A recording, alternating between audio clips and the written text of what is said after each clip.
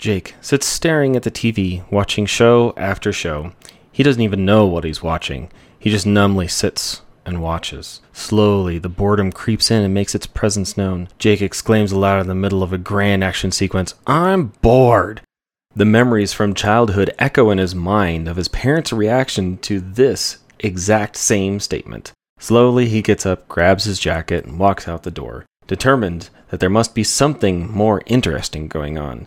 He walks for hours, making random turns down alleys and streets, wandering through places that he never knew existed, even after living in this same neighborhood for 20 years. After graduating from college, Jake is shocked to see the lives that go on within blocks of his apartment. Neighbors ignoring each other, too busy to care that each is desperate for friends, but none would ever think of saying anything beyond hello. Jake begins to get hungry and thirsty. He can't tell which. He looks at his watch and discovers to his surprise he's been walking for hours.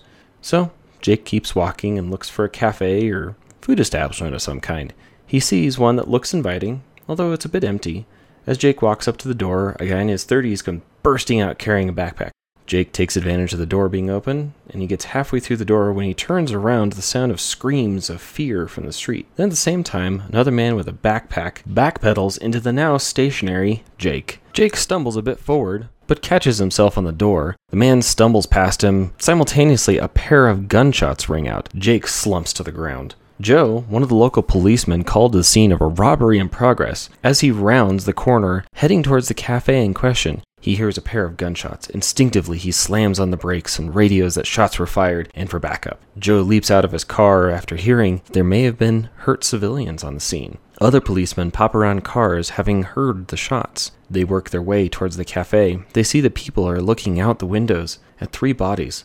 One is slumped by the door to the building. The second is laying face down, pointed towards the third, who is laying on his back in the street. Joe signals that he is going to head towards the one that's moving, and the others will check out the other still bodies. Joe makes his way over to Jake, who looks up. The other policemen call out that the 2 guns have been found by the other bodies. Joe confirms with Jake that he is okay and helps him up, and then begins to ask him what happened. All the while, the other policemen ask people inside what happened. They find out that the 2 dead men killed each other. The one in the street was hit by a bullet from the stumbling man's gun as they hit the ground and fired from the shock. The man in the street thought it was Jake and fired back, but accidentally hit his partner in crime as he stumbled into the path of the bullet. Joe asks Jake, "What were you doing here?" Jake shrugs and replies, "I was bored."